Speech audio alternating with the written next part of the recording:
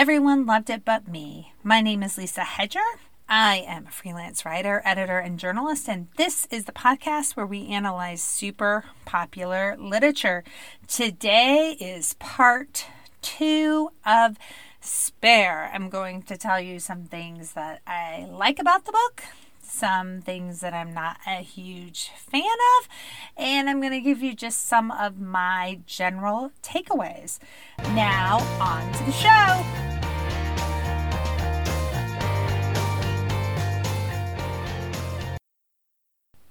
All right, I'm very excited to talk about kind of the second half of Spare. But before I jump into it, I want to just encourage you all to, if you haven't yet, to like or subscribe and follow my show.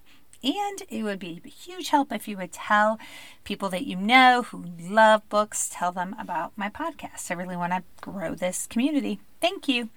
All right, this is going to be my second of 3 parts. I have finished the book and I've taken some careful notes, and I want to highlight some things that I think are not getting highlighted in the thousands of articles about this book.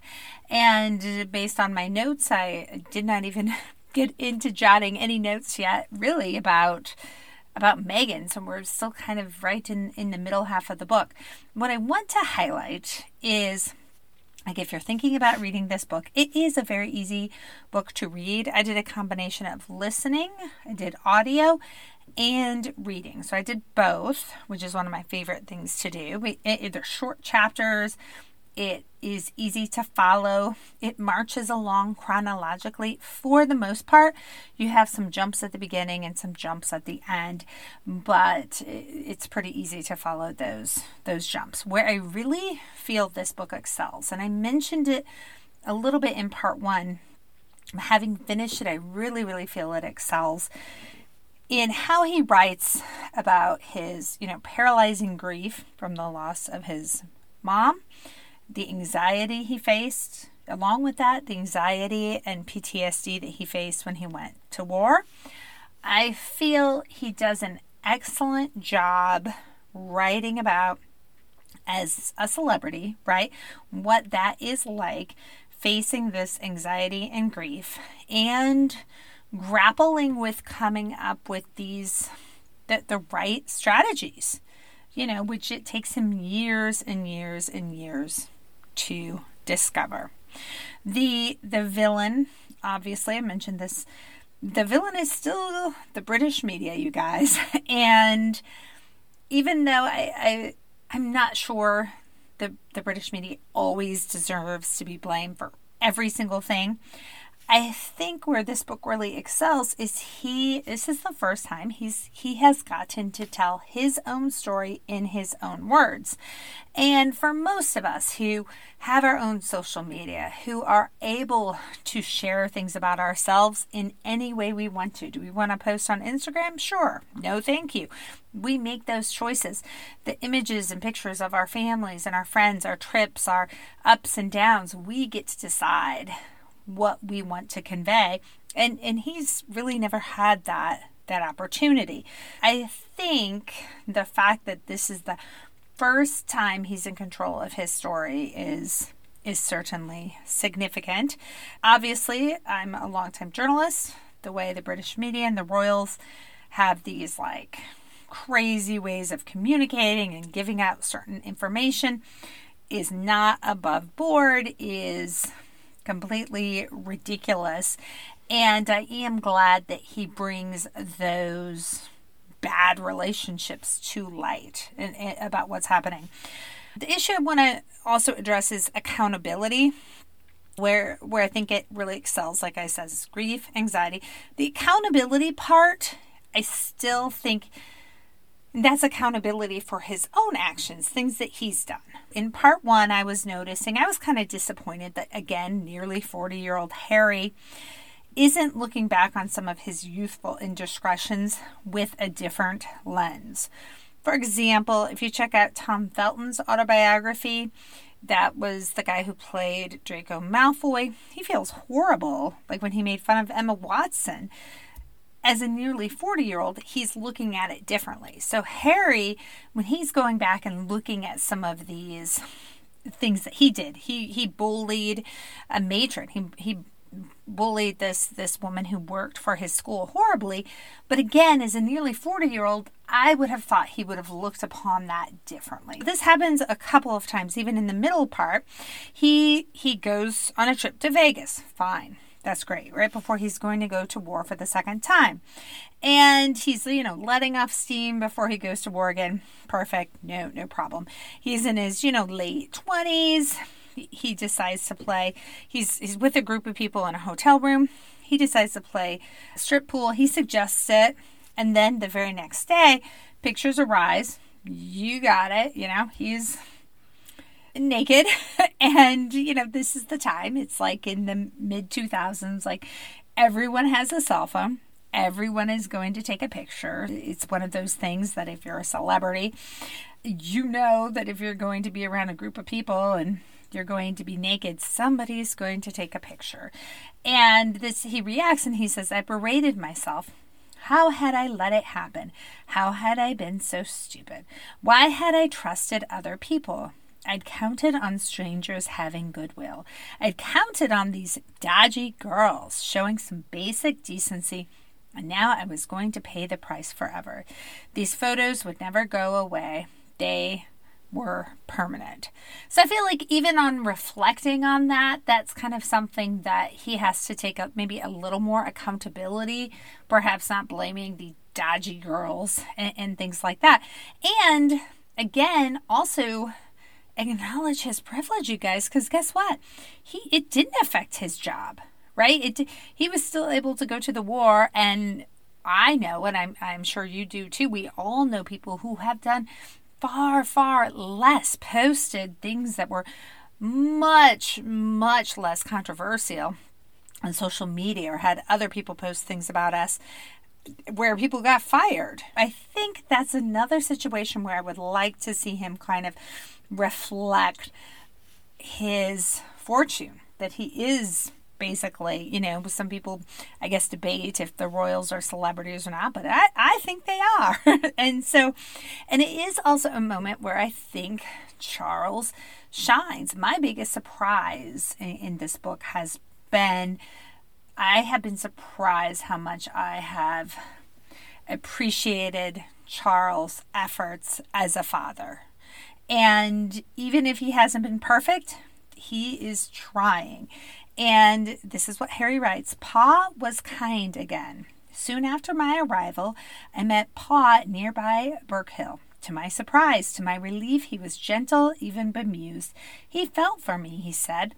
He'd been there, though he'd never been naked on a front page. Actually, that was untrue. When I was about 8 years old, a German newspaper had published naked photos of him, taken with a telephoto lens while he was holidaying in France. My army superiors, like Pa, were nonplussed. They didn't care about me playing billiards in the privacy of a hotel room, naked or not. So I do think that he was very fortunate, and I think it's because he was a prince. Unfortunately, I think other folks in similar circumstances might have lost their jobs.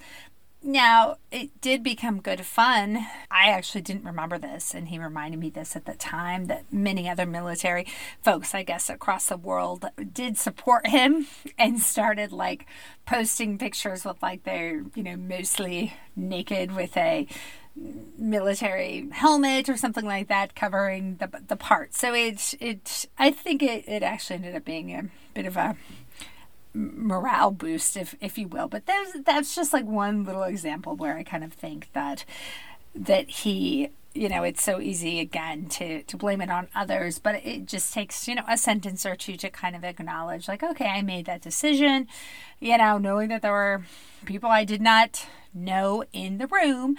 I chose to become naked in a group full of strangers. It wasn't his close friends. He made that decision. I hope to see him ultimately at some point take a little more accountability. I would like that.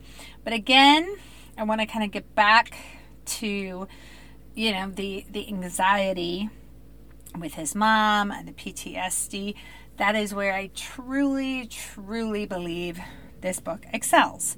I think the more celebrities, the more people who, again, continue to just talk about these, suffering from panic attacks before speeches, before things that they have to do, I think that really helps all of us, helps everybody who's going through this to understand it. He's really searching, he's trying throughout his life. I think he's trying to figure out, what should he do? What is his path? How can he help the world? And I think the military was a wonderful opportunity for him. I think that's something that, honestly, if he had his true choice, I think he would have stayed in the military for a while, for even longer. But then he talks about in 2013, he went to Africa and was trying to help the exact charity that his mom had worked on in her historic trip to Angola. So she'd highlighted areas that were heavily mined. This, I believe, was back either in the I think it was in the 90s. Yes. And he wrote, this had been Mummy's most passionate cause at the end. She'd gone to Bosnia 3 weeks before she'd gone to Paris in August 1997. Many could still remember her walking alone into a live minefield, detonating a mine via remote control, announcing bravely, 1 down, 17 million to go. And then he writes now, taking up her cause, detonating a landmine myself made me feel closer to her and gave me strength and hope for a brief moment. But overall, I felt that I was walking each day through a psychological, emotional minefield. I never knew when the next explosion of panic would be. So I thought that was very poignant. I like that writing style of kind of comparing. And I thought that was very reflective, right? So he is providing, I think, his most thought-provoking analytical comments are about his mom's death and, her and him. I think that is where he's done his most work, right? And maybe in his next stage of life, we're going to see him work on some other things. But this has really consumed much of his life, is trying to process his loss of her. And then now, of course, like we're saying at this time, the PTSD. Then he's realizing that he's suffering severe anxiety. And like many people who suffer severe anxiety, they don't know what to do. Should you take medicine? Should, people tell you to go on walks. People tell you to exercise. But different solutions work for different people. It's not always the same thing. He talks about returning to Britain and diving into the research. He was desperate to find a cause, a treatment. He spoke to his pa and really struggling with panic attacks and anxiety. He sent me to a doctor, which was kind of him, but the doctor was a general practitioner with no knowledge or new ideas. He wanted to give me pills. I didn't want to take pills. I was just speaking with somebody this past week about extreme anxiety just yesterday, and they were saying, I've tried pills, that does not work. I do not want to go back to pills. So I think, again, that is something just many of us can resonate with. You don't want to take pills. You've tried pills. It didn't work. You need something else. And he talks again about talking to his pa, Prince, now King Charles, at Highgrove. That's where they lived. Pa and I spoke at some length about what I'd been suffering. I gave him the particulars. I told him story after story. Towards the end of the meal, he looked down at his plate and said softly, I suppose it's my fault. I should have gotten you the help you needed years ago. I assured him that it wasn't his fault, but I appreciated the apology.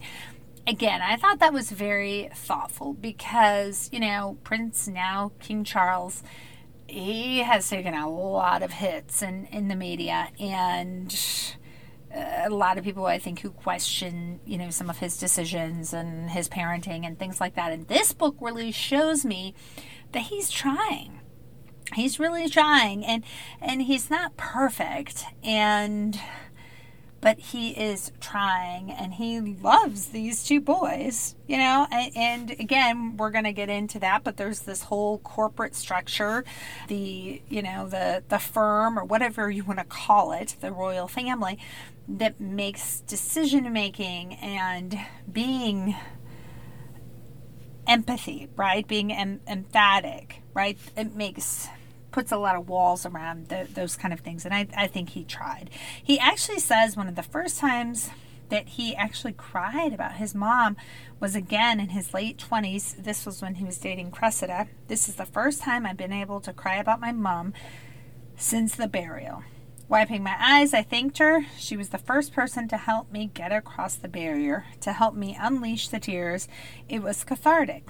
It accelerated our bond and added an element rare in past relationships, immense gratitude. I was indebted to Cress, and that was the reason why when we got home from Kazakhstan, I felt so miserable because at some point during the ski trip, I realized we weren't a match. All right, guys, so that to me, that writing, it's a little bumpy, right? Like, I think that was him not wanting to get into too many details about what happened with Cressida, but like at the first part of that paragraph, he is appreciating her and saying that like she has helped him to, go through this barrier that he hadn't been through in years and years. And at the same time, we weren't a match. Goodbye, Cressida. That kind of stuff. There are some other examples of that kind of thing where you're like, wait a minute, what's going on here? Like, I think there's some things he's not telling us because we're just kind of having to connect some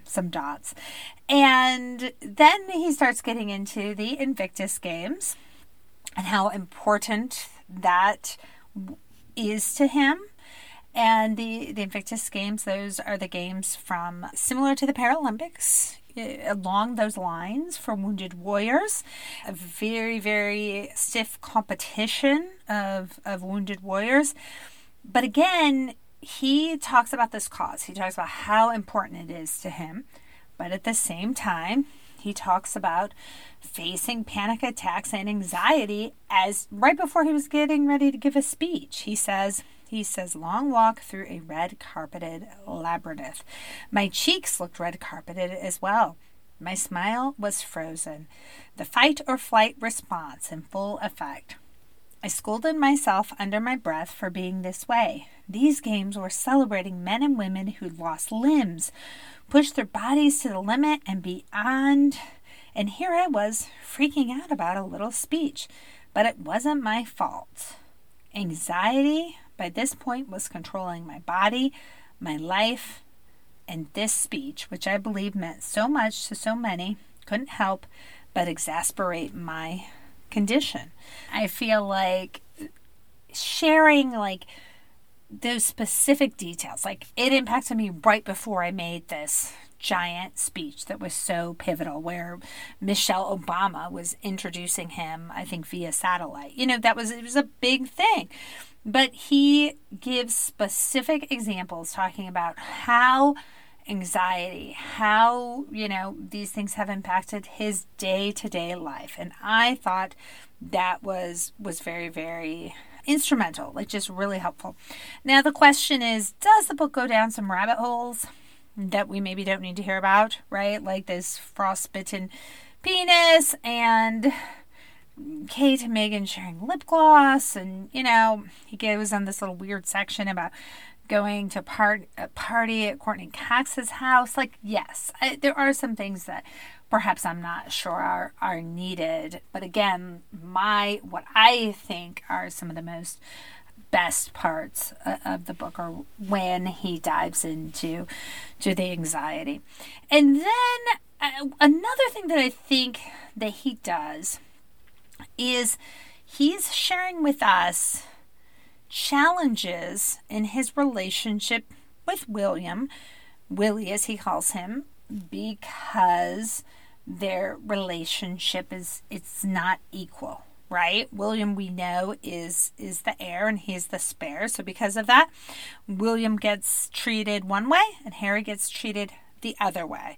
And that leads to an immense amount of competition between the two of them. If I didn't know, I might just think, well, gosh, William gets everything and Harry is always second. And I think that to some extent there's some truth to that. But also keep in mind, like, there are certain things, because William is the spare, there's certain things they won't let him do, like go to war like Harry could. And you see them squabbling with what I think it comes across as just ridiculous, right? Like, they're squabbling about their charitable works. They both fell in love with Africa, and I think that also connects them. They both have this connection because of their mom. That was one of her most favorite places. And Harry decides, like, he really wants to focus on Africa when he's out of the war. Like, that's going to be one of his passion projects. One small problem, Willie. Africa was his thing, he said. And he had the right to say this, or he felt that he did, because he was the heir. It was ever in his power to veto my thing, and he had every intention of exercising or even flexing that veto power. We'd had some real rows about it. One day, they're with some family members, and one of the sons says, "Why can't you both work on Africa?" Willie had a fit, flew at the son for daring to make such a suggestion, because rhinos, elephants, that's mine. It was also so obvious. He cared less about fighting his purpose or passion than about winning his lifelong competition with me. That's page 255. And he really spells out, like I said, his relationship with and his conflict with he and Willie. And what I think is so interesting is this is where he feels like it's so essential for him to tell his story. He feels like the media and press always portrayed them as so close and this lifelong bond and, best friends. And he says, oh, it wasn't always that way, right? It wasn't always that way. For instance, when Willie married Kate, the press said that Harry was the best man, but he said, well, no, I wasn't. I really wasn't the best man. But they just told the press that because that's what the press wanted to hear. So that is one of those examples. Now, at that time, at William's wedding, on the day of his wedding, he was grumpy, according to Harry, because he couldn't wear what he wanted to wear.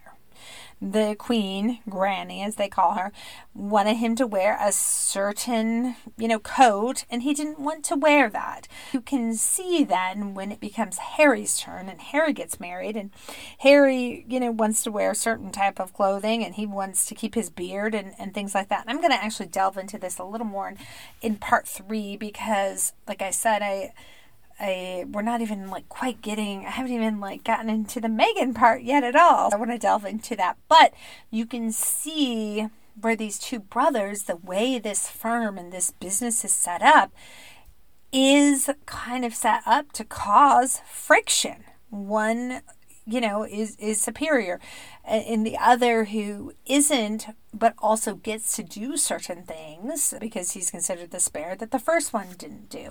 Makes me really think about William and Kate's decision now to have 3 kids and not 2. Because when there's only 2, I think the power structure is definitely off, which we can see in this part 3. Get ready for it. We're gonna jump into the Meghan section. That's the part I think people either get excited about or not as much. But I really think, like I said, that the grief part is what I feel is really excelling in this particular book. Now, again, I want to always thank you for listening to the show.